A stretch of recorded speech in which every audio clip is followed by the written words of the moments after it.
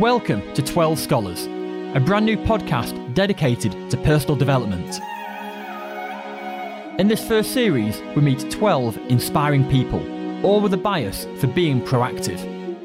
To learn more about personal development and how you can take your performance to the next level, visit our website and click the button to subscribe. Today, we welcome Gary Lovett to 12 Scholars. Gary is Chief Executive of Social Sense and a serial entrepreneur. So it's really just looking at the ingredients that make up that decision and changing them around. We all experience nudges in our lives. Every single day we're being nudged in a particular direction. So for us it's about making the invisible more visible. We need a bit of that, don't we? Let's face it. We're in really interesting times. Gary has a passion for social change. He has worked with the NHS, the police and schools up and down the country to help people make better decisions.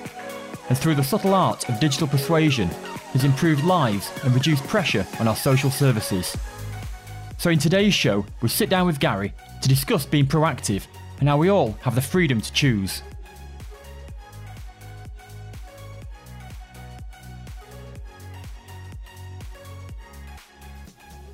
So welcome, Gary, to 12 Scholars. It's a pleasure to be here, Rob. How are you doing today? Yeah, I'm really good. Yeah, it's pouring down. Typical Manchester day, isn't it? Yeah. I thought I'd kick off and kind of throw one at you. What would be one of your best decisions you've ever made and why? Oh, that's a big one to begin with.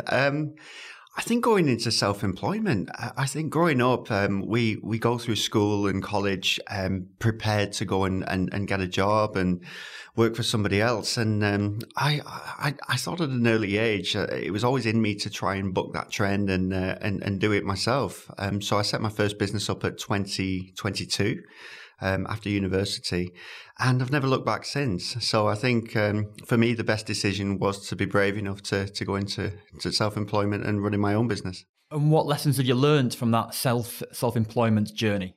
Oh, lots. I think the first thing is you can't do it all on your own. You might think you can in the early days, especially when you're young and headstrong, but you do need help, and you need to surround yourself with people who have been there and done it. Know your strengths and do them well, but also recognize your weaknesses and the things you need to improve. So I think it takes a little bit of maturity to realize that. But over the years, I've gradually started to work and listen more with others who have been there and done it. What would you say is one of the worst decisions you've perhaps made over your career? Probably trying to diversify too quickly, especially in a recession. We had in 2008, 2009, we hit some troubled times, didn't we, as an economy? At that point, we were flying, we were doing really well. But I think in 1 year, I opened up 3 businesses on top of the business I was already running, which was a huge mistake. And so my lesson from that is to really do 1 or 2 things well and stay focused on making a difference on the things that you do really, really well. But that's only in hindsight that you'd consider it to be a poor decision. I think so. I think so. I think if you are going to diversify, I think you need to do it from a position of strength, not to try and chase after something that is not working. You always need a core for your own sanity and your own income. Every week, every month, especially now I've got a family. You have to have that stability and then build from there rather than the other way around. Today, you're known for being a specialist in helping people and helping organisations change attitudes and changing behaviours. So perhaps we could talk a little bit about how do we all make decisions and what are some of those influencing factors? Well, my background is marketing, so I've always been fascinated with why people buy certain products, what makes people tick. And I think there are 2 things really. One is the environment around us and the messages that bombard us every day. A lot of these things, they don't even enter our conscious thought, but we see hundreds and thousands of messages coming into us that will have some influence on the choices that we make. And I think the second thing is our own brain and how we're feeling at that particular time. I've been on a journey from working in a commercial world where we're encouraging people to buy certain products to actually looking at how we can use similar techniques to help young people in particular make more informed and potentially healthier choices. And how are you applying that to society and people today? Okay, so society and in particular young people face a lot of pressures, whether it's social media, lots of new emerging behaviours such as online gambling. And a lot of it is about trying to provide the options in a different way so that young people can make a more informed choice. So just to give you an example, we talk a lot about the default option. So at the moment in certain gangs and cultures, unfortunately, the default option is to carry a knife and to get into crime. When you present it as a whole, it's actually a very small minority of people. So for us, it's about making the invisible more visible, making sure that these young people can see that there are other options available to them, that there are positive career pathways, that we can make the positive role models more visible versus those who are leading these drugs gangs or these criminal activities. It is marketing because we're just presenting the choices in a very different way so that young people can understand that there is another alternative. And how would you present those choices? So you talk about making the invisible visible. How would you do that? Yeah, so the most important thing is to make sure that message comes from them. So the first thing that we do is we get a real baseline of what's really happening, and not just the actual behavior, but we look at the perceptions and the attitudes that go into those behaviors. And we at that point, we identify some of the misperceptions that might be causing pressures to conform with those behaviors. We work with the young people and communities to unpick some of those misperceptions and actually get them to own and drive that positive message forward. And the power of what we do really comes from working with those communities and empowering them to lead that change. And can you give us an example of one of those misperceptions? Yeah, so some of our early work included smoking and alcohol. And non-smoking, for example, one of the misperceptions is that a lot of people do smoke, especially because when you're outside of school, that's the visible part. You see everybody crowding around smoking. It's the first impression. But actually, it's around 92% of young people, 14 years old, actually don't smoke. And that number of non-smokers is getting higher and higher every year. Yet when we asked them, they thought it was about 1 in 2. So there's a real disparity between what's really happening and what young people perceive to be happening. And it's about pushing forward that positive message to say that actually most people choose not to do this.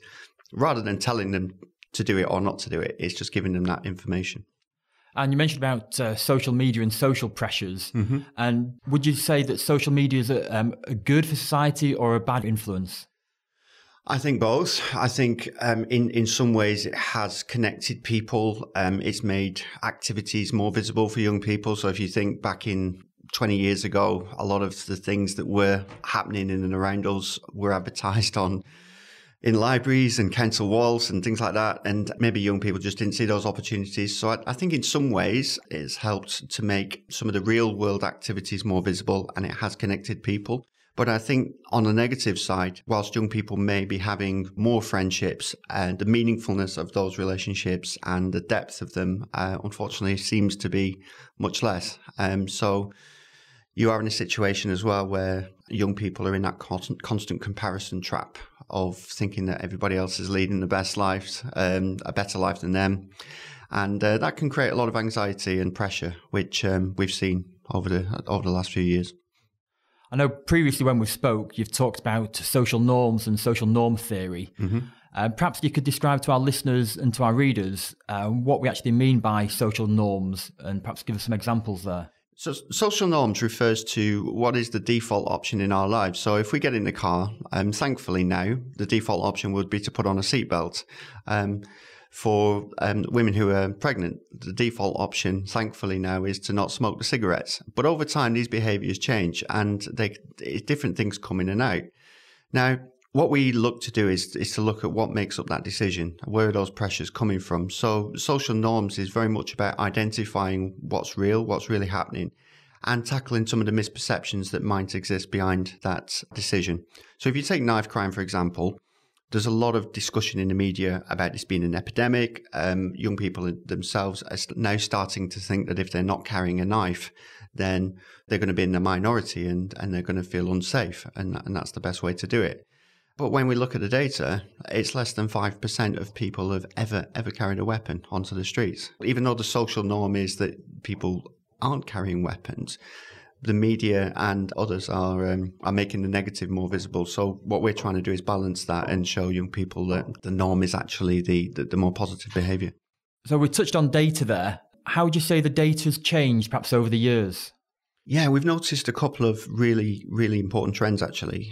So probably 10 years ago, a lot of the behaviours that young people were making were forced by peer pressure and the need to fit into a particular group or society.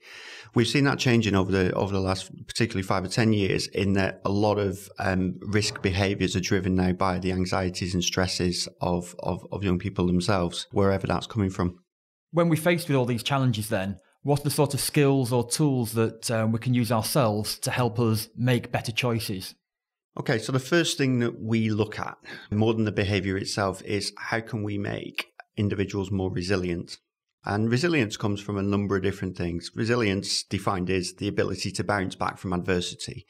And for us, there's a few things that go into that. The first thing is the people that surround you. Who is Team Rob? Okay. The second thing is, what coping mechanisms do you have when you are feeling stressed out? What are the things that you can do to take a step back and be at ease with yourself? It was that need and that desire to focus more on resilience that led us down the mindfulness route and helping young people to become more present and not dwell on the past or worry too much about the future. So very much when you're in the room, be in the room. Absolutely, because a lot of the anxieties that young people face are their minds running away with them, worrying about things that may or may never happen. And actually, they rarely allow themselves a chance to switch off. You think back 20 years ago, Rob, when we would look out the window on a train and notice things because we didn't have our tablets and our phones to occupy us. And I think we need to return to that a little bit more and give ourselves permission to just switch off and just be. I noticed it this morning. I caught the tram on the way into town, and pretty much 9 out of 10 people were there looking at their phones, checking Instagram. Apart from this one lady who was actually knitting on the tram. Fantastic. And she had the biggest smile on her face of everyone. Brilliant.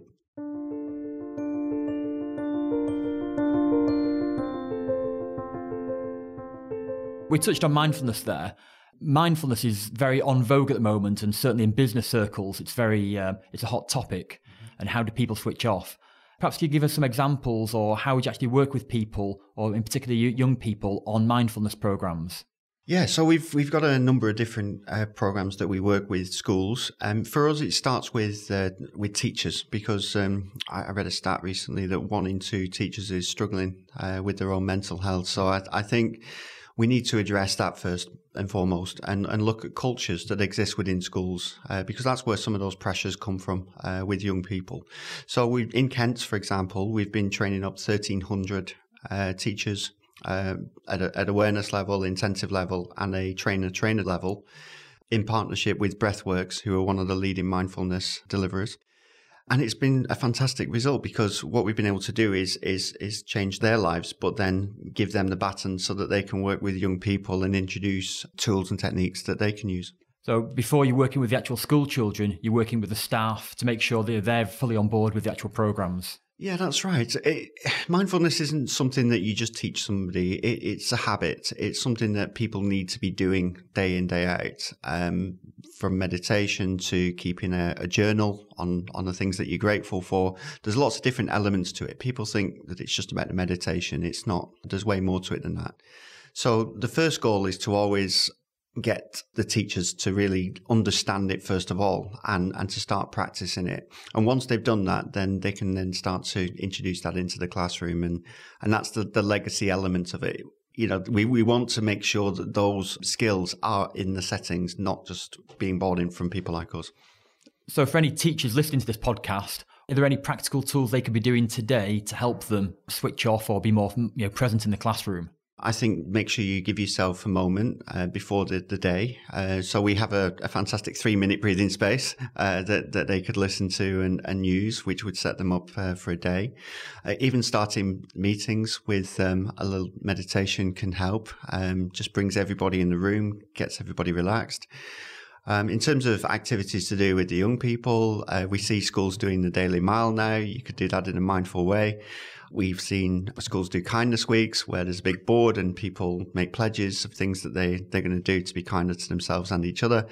So there's lots of activities that fit really, really nicely with the curriculum. And for us, it's about doing that in a way that doesn't add pressure, but actually reduces pressure and makes the workplace a calmer, happier environment. Sometimes when people are wanting to make better decisions, they're actually stuck in a bit of a rut and can't get out, or can't see the wood for the trees. How would we work with those people to help them see the light, as it were? Well, I suppose it's like physical exercise, isn't it? It's small steps. So on the first day, you might do a 1 kilometre run, and then you might build it up from there. You may make some small tweaks to your diet. Mental health should be viewed in exactly the same way. Mental health and physical health should be viewed together as one. So what we would always say is just pick a couple of small things to begin with, make some goals and try and stick to them, make a plan. And get good people around you, because I think when you try and do anything on your own, it's very, very difficult. But if there's a group of you all working together towards one objective, then all of a sudden it becomes easier. We mentioned that right at the very top about some of the lessons you've learned over the years is make sure you surround yourself with people, because you can't do it all by yourself. Absolutely right. And that's why when we go into schools, we try to get the whole senior leadership team on board so that they understand the evidence behind it, first of all, that this is something that works. It's not just a fad. And actually that there is a commitment in making sure that habits are changed, that the culture changes, that people notice the environment more, the good and the bad. So yeah, it's about that whole teamwork, and that's the only way to get sustainability on something like this. We've mentioned mindfulness there. What else would go into the behavioural change programme? Okay, so there's a whole number of different determinants around social behaviour. Mindfulness is a really powerful tool because it actually gets young people off autopilot and into the conscious decision-making mode. So if you take something like knife crime, for example, our belief is that if young people are thinking rationally, thinking more in the present moment, then they're less likely to be acting on emotion and therefore not carrying the weapon or not putting themselves in those situations where they could be at risk. So mindfulness can play a big part there. In terms of the wider environment and the marketing, it's really about presenting choices in a very different way, so that the default option becomes the more positive, the safer, healthier option. So you mentioned about your conscious and unconscious there. So in many ways, you're almost trying to reprogram the people to actually how do they make decisions? I think it's about giving them the power to make a more informed choice. So I think we all at different points in our life will be on autopilot. And actually it's good to be on autopilot sometimes. If you had an 8-hour journey in the car, you don't want to be in the present moment for those 8 hours. You want to just be on autopilot, relaxed, let your instincts take you wherever you want to go.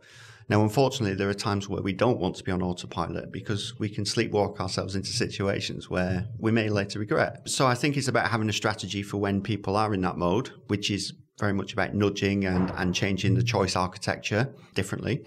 But actually what we really want to do is get young people off autopilot into the present moment so that they can make a more healthy and informed choice.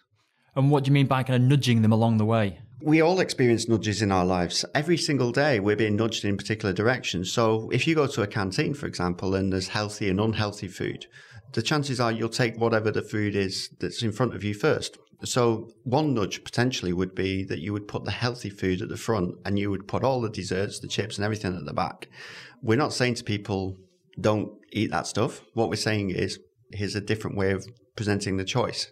You can have the healthy food because it's right there in front of you. And that's the thing that we see.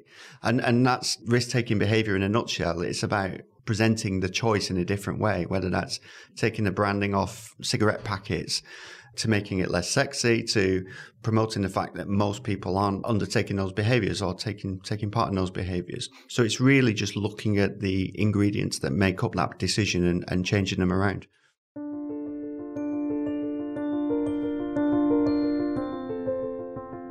So when it comes to making better choices using behavioural change programs, one of the things we look for is about sustainability and how scalable those are. In your eyes, how would you go about making a sustainable change program? So we have a 4-part model. The first part is about the human side. So that is the direct delivery that people experience, whether that's from a mindfulness teacher or a peer-to-peer program. And we think that's the best place to start because just like a physical activity program, you do need that motivation from somebody else usually to kick off. And the second part is culture. You can make these changes to individuals, but you need to affect the environment around them. And that's why policy is so important in terms of what the government's doing. The culture, whether it's our wider environment or within the workplace, needs to be addressed if we're going to succeed in the long term. The third element is digital. I think, especially for young people, they rely on being able to do things on their phones. And actually, when we think about meditations and whatnot, they don't really want to be doing that at 11 o'clock on a Tuesday morning. They want to be reflecting at 9 o'clock at night or over the weekend. So we've got a number of digital platforms where young people can sort of embed and continue their practice on those platforms. So our Mindful Me app is one of those. And then the fourth thing is measurement. And the measurement for us, we talk about measuring with intent. It's not just about understanding what's going on. It's understanding where the marginal gains can be achieved and just continuing to improve those programs. So if you imagine those four things as a continual circle, then those are the four elements that we see driving sustainability. You spent a lot of time now working with young people. What sort of lessons have you learnt along the way? I think the first thing is they are incredible. They're so talented, more socially aware than we ever were, probably because the amount of information that's out there, and incredibly talented. And for us, we want to give them the power to drive forward this change, and they're doing it. We just see ourselves as facilitators of that process and supporting them. We need to give them more credit. We need to let them shine more rather than knock them down at the first opportunity. And the conversation needs to change. The media needs to focus more on the positives that young people are showing us. Only 8% of media stories relating to young people are actually positive. That needs to change because there's some fantastic young people out there doing great work and great things for society as well. I don't think that's just young people. You pick up any copy of a newspaper and it's always bad news. That's the first thing, that's almost sells copies. Absolutely. I mean, you see, the first thing is about who's offending or this crime's been committed. What about the thousands of volunteering hours that our communities give? People who are doing stuff day in, day out, giving up their weekends without pay. Why aren't we talking about that more? So that's what we're keen to do is to change that conversation. Very much so. So very much kind of focusing on the positive news, focusing on the kind of social, challenging those social norms. Absolutely right. Yeah, I think we talked about making the invisible visible, because I think if we do that, then that positivity feeds other people, and we need a bit of that, don't we? Let's face it. We're in really interesting times. I think we need those good news stories to come through more, don't we? Yeah, I certainly feed off that, and I'm sure you do as well, Rob.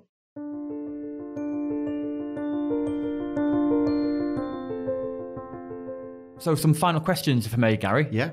Looking back now, what advice would you give your younger self? Be more humble. Accept that you don't know everything, and listen more, I think. And any advice on how do our listeners or readers become more proactive? Identify the things that motivate you and the things that you want to improve in your life and in business, and create some themes. So rather than writing down a big list of tasks and just taking them off, look at the themes and the things that are important to you and that drive you, and keep returning to them and thinking about how you can add different layers onto being the best you possibly can be in those themes. If anyone wants to find out any more information about Social Sense, what should they do? How can they contact you? Yeah, so there's two parts to what we do. We've got our consultancy service, which is socialsense.co.uk, and some of the community programs I mentioned can be found at socialsense.cic.co.uk. Well, Gary, thanks very much. It's been a real pleasure. Thank you, Rob.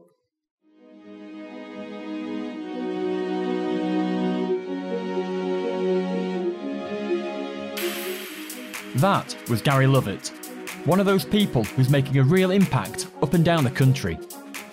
In this episode, we learned more about being proactive and how we all have the freedom to choose. Gary's advice is to be aware of misperceptions, social norms and fake news. Avoid being on autopilot so you can make a more healthy and informed choice. Build resilience by making mindfulness a habit. And do one or two things really well and focus on making a difference. To learn more about Gary and meet other inspiring people, visit our website at 12scholars.com.